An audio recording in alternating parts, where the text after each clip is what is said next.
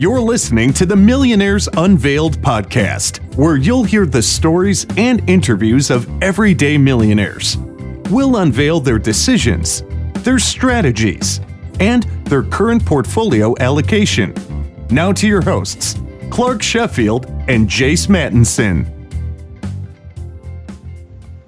Welcome to the Millionaires Unveiled podcast. Before we get into the show, I just want to go over a few things. If you'd like to be on the show, send us an email at millionairesunveiled@gmail.com. Also, check us out on Facebook under Millionaires Unveiled. And we have some new things on the website, millionairesunveiled.com, as well as on Twitter. Also, we're closing on some deals in the multifamily space here shortly. And if you'd like to talk with us about those, send us an email, millionairesunveiled@gmail.com. Today on the show we have Eric, and Eric's net worth is just over $5 million. He started out working a W-2 job and worked there until he was in his mid-50s, made six figures, had a pension, 401k plan, match, bonus, you name it. And then he decided to go into real estate and is up to over 25 doors now, and has continued to grow his real estate portfolio and just loves living the life that he is living now. So without further ado, let's get right into the show with Eric. Welcome to Millionaires Unveiled. Today we have Eric with us. Eric, will you just give us a little bit about your background and what you're up to today?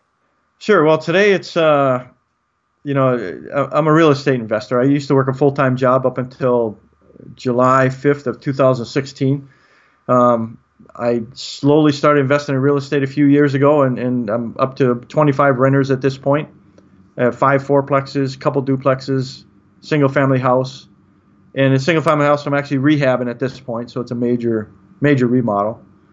But that's what I do. And now I just have fun. After I quit my job, I'm living the life that I kind of wanted to. And what did you do for work before you became a full-time investor? You know, I was an IT guy at a major bank, and I had 6-figure income and 4 weeks of vacation, 401k, pension, 401k match, 10 holidays. It's kind of a tough gig to leave. Every year you get about a 15% bonus. Kind of a tough gig to leave, but at some point you realize your time is more valuable than your money. I mean, when you're younger, then whatever, you got a lot of time, right? And you got no money. But as you get older, and I retired at 56 from my real job, so you realize that, life is short. And what is your net worth today? Slightly over $5 million. And what was it when you retired? It was probably about 4.5, or maybe a little less than that, a couple of years ago, right? A year and a half ago. How is that broken up today? It's about 50-50 real estate and stocks. Okay. Because I don't really have much in the line of cash, or I should say bonds. Pretty much I view my real estate portfolio as enough, because most of my properties are paid off as well. So if you talk to a lot of financial advisors, they're always saying, oh, stocks and bonds and 110 minus your age or 100 minus your age. And I'm sure you've seen all the different allocation formulas. But I realized that my own mortgages that were, some were over 5% interest. If I put money on my mortgage, like start to pay it off early, that's like getting 5% of my money. And so where else am I going to get 5% on the money on a bond? And not only that, but my mortgage is more guaranteed than U.S. Treasury, because if I don't pay it, they're going to take the property. Right? So if I put money on that, it's guaranteed to be 5% or 5 3/8 or whatever it was. But if I put money in a Orange County, California bond, that could go broke. But my mortgage ain't going to go broke. It's always going to be there. And with the money that you've got invested in your retirement accounts and in your taxable accounts, what are the top holdings of those? So pretty much I have IVV, which is S&P 500 ETF. I have IVW, which is a S&P 500 growth fund. So it takes the S&P 500 and just takes probably some of the faster moving companies in the S&P. I have HDV and DVY, which are dividend aristocrat kind of ETFs. I have some Triple Q and some IWM, right, which is the Russell 2000. And I think that's about it. And they're just kind of buy and hold, dividends reinvested. I don't try to play games with options like I used to, or time it to come in and out. I don't pay capital gains on them because I don't sell. I mean, obviously I pay taxes on the dividends, but when you don't sell, you don't pay capital gains. So it's pretty simple. Gotcha. And how long have you been investing in these taxable and tax advantaged accounts? I had a Roth IRA way back when they first started. And back then you could convert some of your IRA money to a Roth IRA and take 4 years to pay the taxes. So if you put, say, $40,000 into a Roth, every year you would declare $10,000 and pay tax on the 10. Because when you do a conversion from a IRA to a Roth, you got to pay tax on it. And in today's tax rule, you got to pay it on the whole thing. But back when they first started, you had 4 years to do it. But ever since I was working any job that I ever had with a 401k, and nowadays you start a company and 30 days later you can do the 401k. But back then you used to have to sometimes be with a company for a year before you could start the 401k.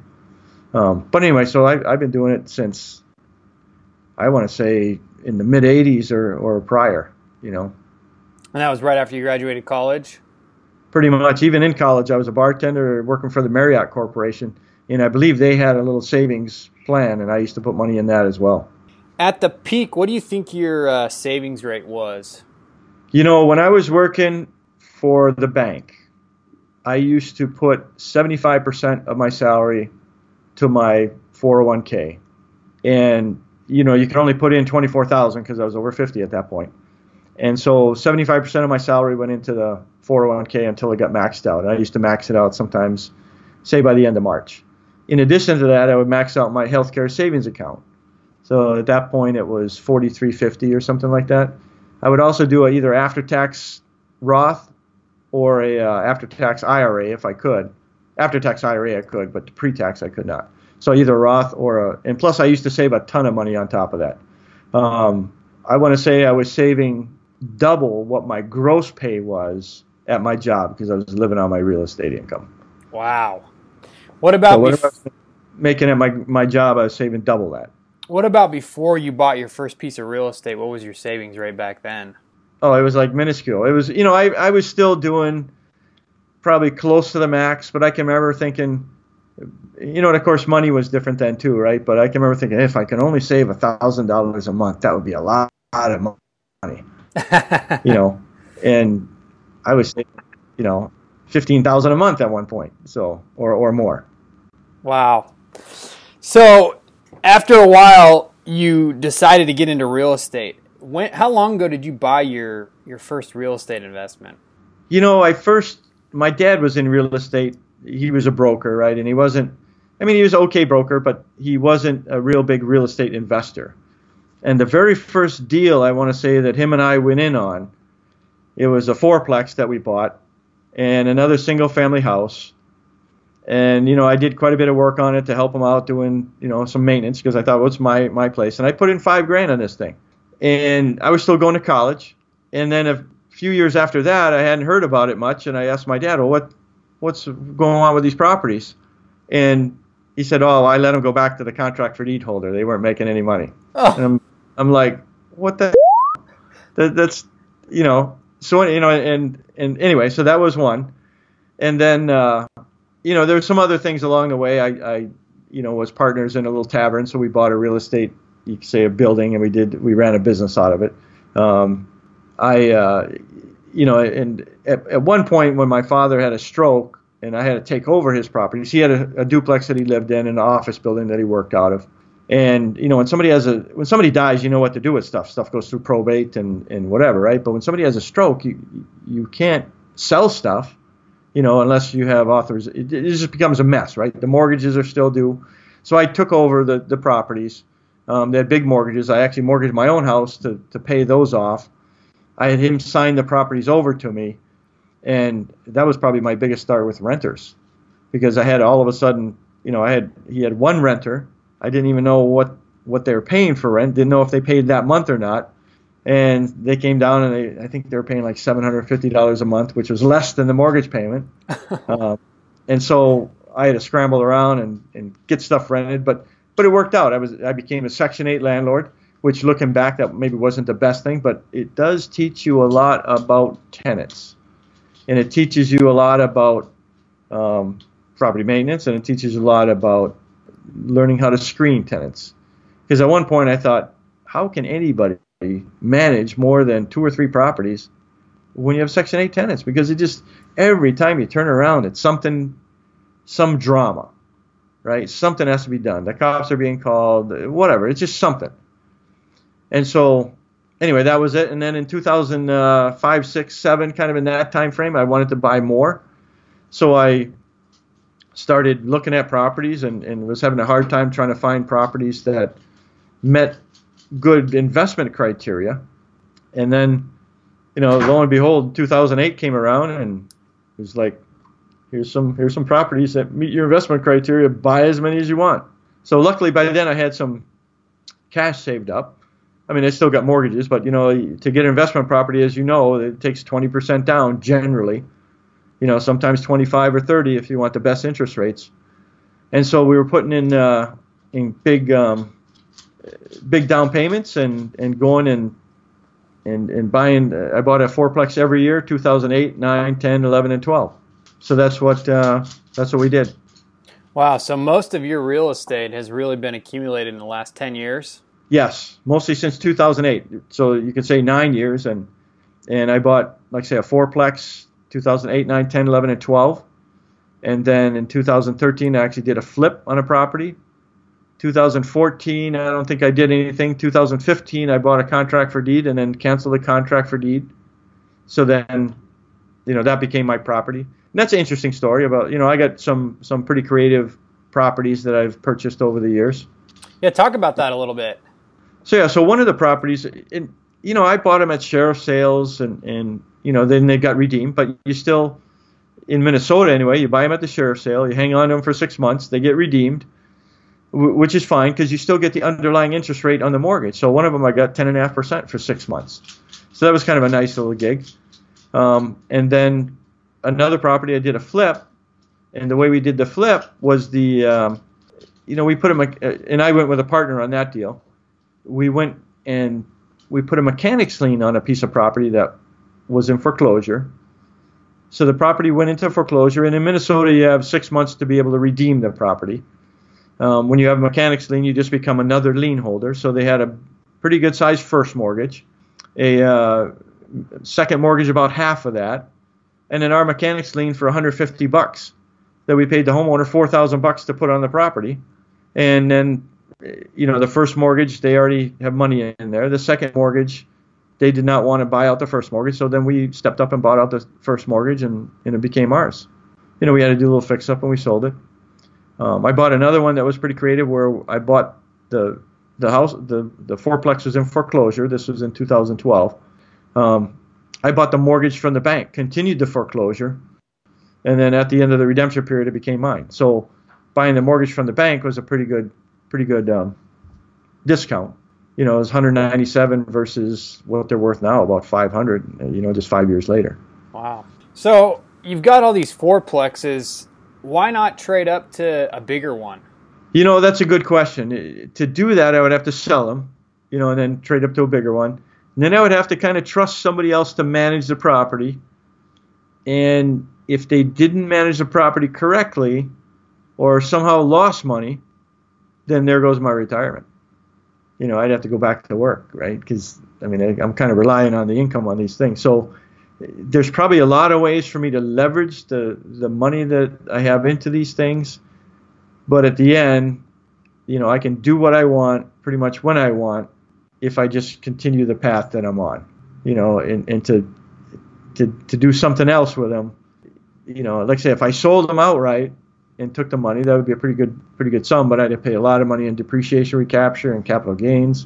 I could buy another place with a 1031, but then if it didn't produce the income that these did, well, then I'm kind of cutting back on my income, and you start thinking, well, what am I going to be, a Walmart greeter at some point? Not that there's anything matter with a Walmart greeter, right? But you know what I mean? It just becomes where I think we're on a pretty good path, just don't self-destruct. And so that's kind of my my anti-self-destruct path that I'm on. What are the plans for the future? Do you continue buying a fourplex a year or every other year? I'm always looking for deals, but I'm not necessarily looking as aggressive for deals. So if somebody comes up and tells me about a deal, I might be interested in it. But at this point, and the contract for deed one just kind of came up out of the blue for me, the one I bought a couple years ago. And that's a property that the people wanted to sell it. And I always tell people, make sure other people know that you're a real estate investor, because when deals come up, maybe you can find your own deals, but if people know you're a real estate investor, deals sometimes come up that other people know about, and they know you're a real estate investor, and they either come to you to bail them out or come to you to tell you about a deal or something. So in this case, my tenant said, hey, are you interested in buying more property? And I said, well, I'm always interested in buying more property, and I always am, but I'm never interested in paying retail. I'm not interested in making the seller money. I'm interested in making me money. So they said, well, our parents bought a house on a contract for deed in 2012, and here it is 3 years later. They have a balloon payment, and they can't make the balloon payment. So they want to sell a house that they bought for $60,000 3 years ago in 2012 for $45,000. Well, in 3 years, I know the thing has gone up in value. The tax value is quite a bit higher than that. The Zillow says it's worth $100,000, so I think, geez, $45,000 ought to be enough. So then I talked to them. We made the deal. It turned out they had a big IRS lien on the property, so we couldn't make the deal happen in a typical sale because the IRS is looking for money, all the profits, right, that will be on there. So we decided I contacted a contract for deed owner and had the contract for deed assigned to me. I gave him the money for the balloon payment. He assigned that contract for deed to me. And then I canceled the contract for deed, and then the tenants that were living there, the owners, now became tenants. And I kept their payment the same, but now instead of having principal and interest, it was just rent. And it was like a 15% return is the way I looked at it. So, and then since then, now they moved out a few months ago. Now I'm rehabbing it to do a sale, and Zillow says at this point it's worth about $145. So I don't know what it's really worth, but we'll find out here in the spring. Is kind of what I'm thinking. So what's kind of been your investment criteria over the years as you've bought these real estate properties? So when I first started investing or started looking at properties, my thinking was if I feed the property $100 a month, maybe that's a good deal because property was going up because I didn't really know anything about investing, right? And I was looking on the MLS and doing other things. And and I had a good job, and I thought I can feed the property $100 a month. Well, I didn't know it at the time, but that's not investing. That's idiocy or whatever you call it. So then I started looking at some online courses and different seminars. You go to these rah-rah seminars that, they always get you to buy the next thing. I'm sure you've been to them or heard about them or whatever. And so, but you do get information from them, right? So it's good to go to them. It's whether you go to the second leg of the journey or the third or the fourth, that's where maybe that's not such a good deal. So, right, because you've seen these things, right? Yeah, for an hour totally. webinar, and now you can sign up for coaching, or an hour webinar, and now you can send away for the kit. So I actually sent away for one by Dave Lindahl, and Dave Lindahl had a good program, and it was expensive, but I read it, and it was a money back guarantee, and I couldn't use it at the time. So I sent it back, and by God, I got my money back. And anyway, but a lot of stuff stuck in my head, though, still by reading it. Maybe I should still send Dave the money back, but so I recommend his course. But anyway, and I don't get any money off it either. But one of his criteria was a 15% cash-on-cash return. And up until then, I didn't even realize that there was such a thing as a return when you buy a property on day one. So that was a whole new mindset. So then I started analyzing properties, right? I'd go to the MLS, I'd go to LoopNet, I'd go to wherever there's a property, and I would analyze it. I built a spreadsheet that says, here's all the expenses and here's the returns and whatever else, right? So properties I wasn't even thinking about buying. $1 million properties, $500,000 properties, whatever. Any property that I could find, I'd key in the numbers based upon what they would say in the ad, knowing that the ad was probably wrong. And Dave Lindahl had one of his courses says, if you know what the expenses are, use them. But if it's less than 45% of your rental income, use 45%. So that was kind of a nice little, because a lot of times you go and here's a 24-unit apartment building and maintenance expense is $600 a year. Well, you know, if you don't know any better, you think, oh, that's pretty cheap to maintain that thing. Well, it's not. It's a lot higher than that. But that's all they're telling you because they're not counting things correctly. Or they're managing it for free, right? That was another thing that I learned. You know, you shouldn't manage your property for free. You should always count on somebody needs to get paid for management, even if it's yourself. So you might not get actually paid, but you should count on the management fee in that property to make sure that that thing is going to return some sort of income. And then your 15% might go up to 20 or 22%, 25% because you're managing it yourself. But the numbers that you want to look at are at least a 15% cash-on-cash return paying for a management company. And so the criteria that I pretty much look at is somewhere around the 15% cash-on-cash return. It's a lot tougher to find that these days than it was in 2008, 9, 10, 12. Still can be done, but it's a lot tougher. But that doesn't mean you go out and spend money on properties and feed them $100 or $200 or $500 a month because you're thinking it's worth more. Because I think the market might be a little frothy. I don't know. Time will tell. You know, if interest rates go up to 5, 6, 7%, is real estate still going to be worth what it is? I don't know. So, you know, because ultimately real estate's it's a monthly payment. It's not $300,000. It's a monthly payment. When taxes go up, I think your real estate value falls too, or, you know, because less money can go to principal. Yeah, interesting. So you've kept this 50-50 portfolio allocation. Is that the plan for the future as well? You know, it was 50-50, and that's just kind of the way it worked out, right? So when stocks go up, it wasn't, at one point it was a lot more real estate than it was stocks. And then stocks went up, and I kept putting more money into stocks and reinvesting dividends. But the real estate's been going strong too, but I just haven't been buying any real estate. But I still buy, even though I'm not working, I still buy a fair amount of stocks. When I say stocks, it's really ETFs, and it's really dividend ETFs every year just to kind of keep moving that along. Because at some point I do want to sell the real estate, right? Either transition to something more passive or have somebody managing it for me, which then would drop my returns. And then I'll need the dividends to kind of take that, you know, so then the dividends will supplement my income rather than the real estate. Real estate will still be a big part of it, but the dividends will cover my management fee, let's say, that I'm used to, you know, spending now. So, or saving, right? So, yeah, and you've managed all of your properties yourself pretty much? Pretty much everything. You know, once in a great while, I might hire somebody. Like yesterday, I was fixing a drain, right? So I bring my little Rigid K400 drain machine. It's about a $500 drain cleaner. And I kind of clean out a kitchen drain. But I have called Roto-Rooter in the past after I attempt to do it myself. Like if I have a main line kind of issue, you know, mine will sort of clean it, but not, I need the Roto-Rooter guys. Or once in a while, I might hire, like I hired a window company to change some windows for me. But pretty much, even while I was working full-time, 25 renters, and I did it all. Rehabbing, getting new renters, screening tenants, showing apartments, signing leases, the whole bit. Wow. What mistakes have you made along the way?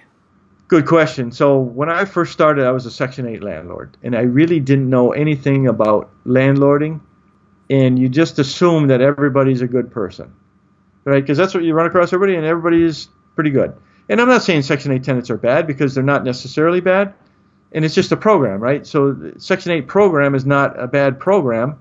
There's some hoops that you got to jump through, but the quality of your tenants in a Section 8 program is usually low. So a lot of times new landlords like to get into it because it's guaranteed money, but really to handle a Section 8 tenant, you need to be, or I should say to handle a low-quality tenant, you need to be a top-notch landlord. Like I could probably do it now, but it's just too much work for me. Having said that, that's probably one of my things. So buy better properties, or you know, I had decent properties, and I just went for the easy money, what I thought was easy money. And it's not, you know, just get good quality tenants and the money will come. It's guaranteed. If you have a good quality tenant, your rent is guaranteed because that tenant's going to make sure you get it.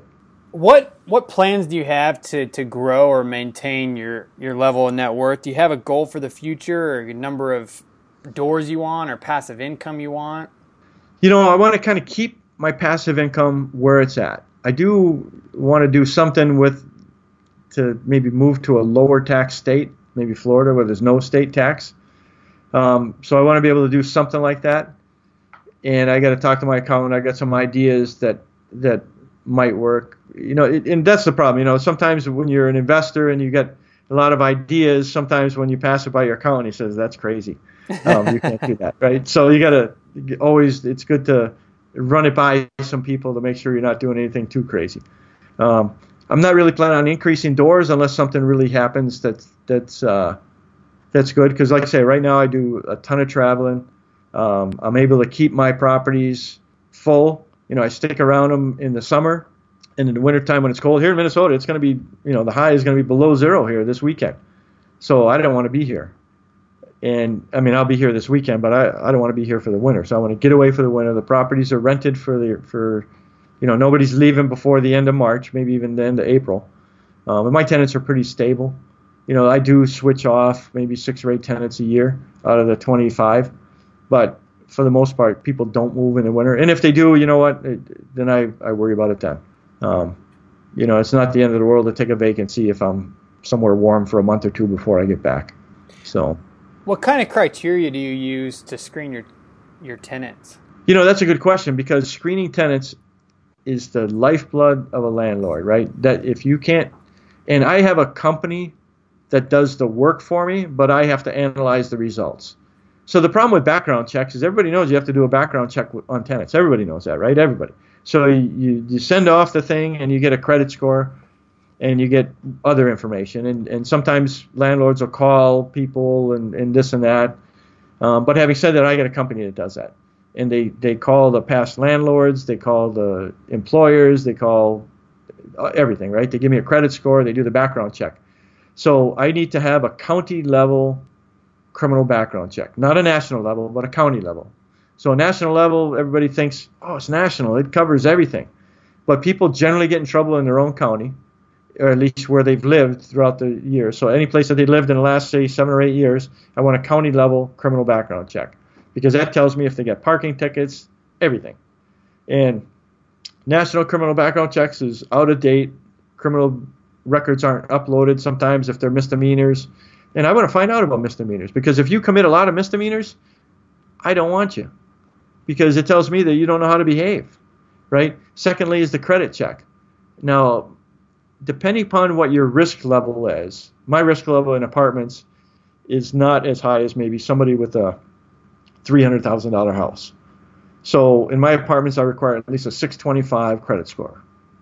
And I require that credit score for all occupants of the unit. Wow. So you got a couple with an 18-year-old kid, that 18-year-old kid better have a decent credit score. And 625, by the way, it's not decent. But it tells somewhere around the 600 to 625, it kind of separates the wheat from the chaff, and you get the behavioral issues, you don't get them as much. Because people with low credit scores, I mean, and they've done a lot of studies, and I've done a lot of analysis on them too, different studies, reading them, and different research I've done. First of all, there's only about maybe 15 or 16% of the population that has less than a 600 credit score. So you're not really ruling out that many people. The other thing is people with low credit scores have a tendency to do risky behaviors, and they have more insurance claims, right? Because insurance companies know that too. So I don't want tenants performing risky behaviors in my apartments, And it just seems that at 625, you still get solid people. It's not like you can't get people. Yeah, I still get plenty of people applying. And, I've had tenants with 800 credit scores renting my apartments. So to get 650, 675, 625 is not really that difficult. Do you have an income requirement at all? I generally go 30% of whatever their income is, my rent should be 30% or less. So I want to make sure that, and you could say that's 3 times the rent, which is a pretty good number. And instead of saying 3 times the rent on my advertisements, I figure out what my rent is, and I calculate the income that it needs. Then I say you need to make this amount of money. Because a lot of people think, I make 3 times. And they really don't. But if you say you need to make $45,000 a year, they can tell if they make $45,000 a year. right? And that's what it is. What kind of advice do you have for the 25 or 30-year-old that just starting out? Save your money. That's the first thing, right? Live below your means. You can't overemphasize that enough. Build your 401k, because your 401k should be your first place that you put money. And whether it's a Roth 401k or a regular 401k, it doesn't really matter. If you're working a job that provides that, especially if they're giving you money, put it away. And then if you got a healthcare savings account, put as much as you can in a healthcare savings account too, because that's money typically, at least when I was working at bigger companies, it comes out even before you take out FICA. So it goes in tax-free, it comes out tax-free. And let it ride. Plan on paying your Medicare premiums with that HSA money, the healthcare savings account. And then after that, do a Roth IRA, Roth IRA or a regular after-tax IRA, right? You can put $5,500 in that. And after that, if you have money left over, think about real estate. Don't just think, because real estate's a high-risk, high-reward business. I've been in it a little while, so I've screened tenants, and I got to knock on wood every time, because the next tenant might be a nightmare lesson for me. But having said that, if you only have a little bit of money and you invest in real estate, you could lose it. You could lose it all. One bad tenant could be $10,000, $20,000, $30,000 worth of damage. Especially by the time you evict them, by the time you fix it, and if you don't fix it yourself, if you hire it out, I tell you, $10,000 goes quick when you're hiring contractors. And then just do the S&P 500. Don't be crazy with buying gold and buying Bitcoin and all these other fancy stocks. Just buy the S&P 500. Because if you buy individual stocks, and sure, I know the FANG, the Facebook, the Amazon, whatever. Sure, those are good stocks. But at some point, you might want to say, you know what, I want to get a little bit out of this and go into something else. Well, then you got to pay capital gains, right? But if you're in S&P 500, well, you don't have to worry about paying capital gains along the way. It just happens, right? Because you just hold on to the S&P, and when something gets better or worse, the S&P guys, right, the smart guys behind the scenes, they put in a few companies and they take out a few companies, and you don't have to worry about it. You don't have to pay capital gains on it. You just hold on to the S&P 500 and let it ride. And like I say, only after you do all that kind of stuff, then it's time to start thinking about real estate. But if you don't live below your means, forget it anyway. Yeah. And, real estate can even be something that, a lot of times people will buy a house, and then they'll buy a 3-bedroom house, because everybody knows you got to plan for the future, right? So you buy a 3-bedroom house. Well, you probably only need 1 bedroom. So why do you want to buy a house, right? And now if you do buy a 3-bedroom, then get some renters in there, right? Get some roommates. But if you don't want roommates, wouldn't it be better to rent a place right across the street from where you work? And since you only need a 1-bedroom, you rent a 1-bedroom. And then later on, when you need a 2-bedroom, you rent a 2-bedroom. And then, because you're not commuting as much, because you're renting right across the street from work or pretty close to it, that extra hour a day that everybody else is commuting, use that hour a day to work on a side gig, to work harder at work so you get more promotions, to whatever, do something with that extra hour a day that everybody else is commuting. And like I say, you're living across the street from work, and then if a better job comes up across town, you take the better job across town, and then you move across the street from that place. And at that point, like I say, you rent another 1-bedroom. You don't have to buy rakes. You don't have to buy shovels. You don't have to buy, snow blowers. You don't have to buy a whole host of things that if you're a homeowner, you have to buy. Did you ever invest your money that was in your HSA? I do. I just have that in like an S&P 500 kind of fund. I only got about 6 different funds that they let me invest in, but that's just in an S&P 500 fund. Okay, good. Talk about your blog a little bit. Okay, No Nonsense Landlord. And now I'm overdue on putting a post out there. I started that a few years ago, I think 2014, and it was kind of a neat little idea because I was already president of the Homeowners Association. I was sending them weekly emails on how to better to manage their property and how best, to do something and different events that were happening in the Homeowners Association and just all these little tips.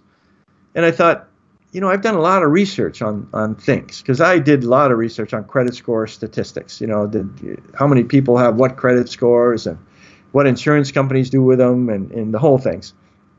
What kind of people own pit bulls. if you're going to be killed by a dog, what kind of dog is it going to be? Pit bull, by the way. That's the other thing. And so I had all these stories or weekly articles, and I thought, why don't I do something with a blog? And I just started doing a few things. And to be honest, I don't really make a lot of money on it, but it is kind of a neat little thing. It's kind of like an online diary, you could say. And so I just started putting some of these articles out there. And, I modified them maybe to better fit the blog rather than the homeowners association. But having said that, then now I got, quite a few articles out there. And I've met a ton of people because there's been different blog, where a bunch of bloggers get together. And that's kind of neat, to meet different people that you read their blog forever or, for quite a while, and you see their picture maybe, or you see their caricature or whatever you see, and you finally meet them in person and they're just regular guys, and that's all bloggers are, right? Just regular guys or girls, whatever, that just write their thoughts down. Are there any books or products that you'd recommend?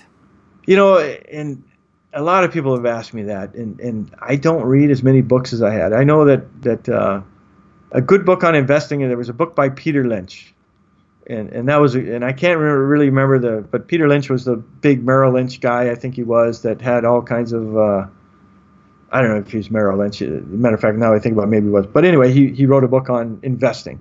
That was a real good book that I read.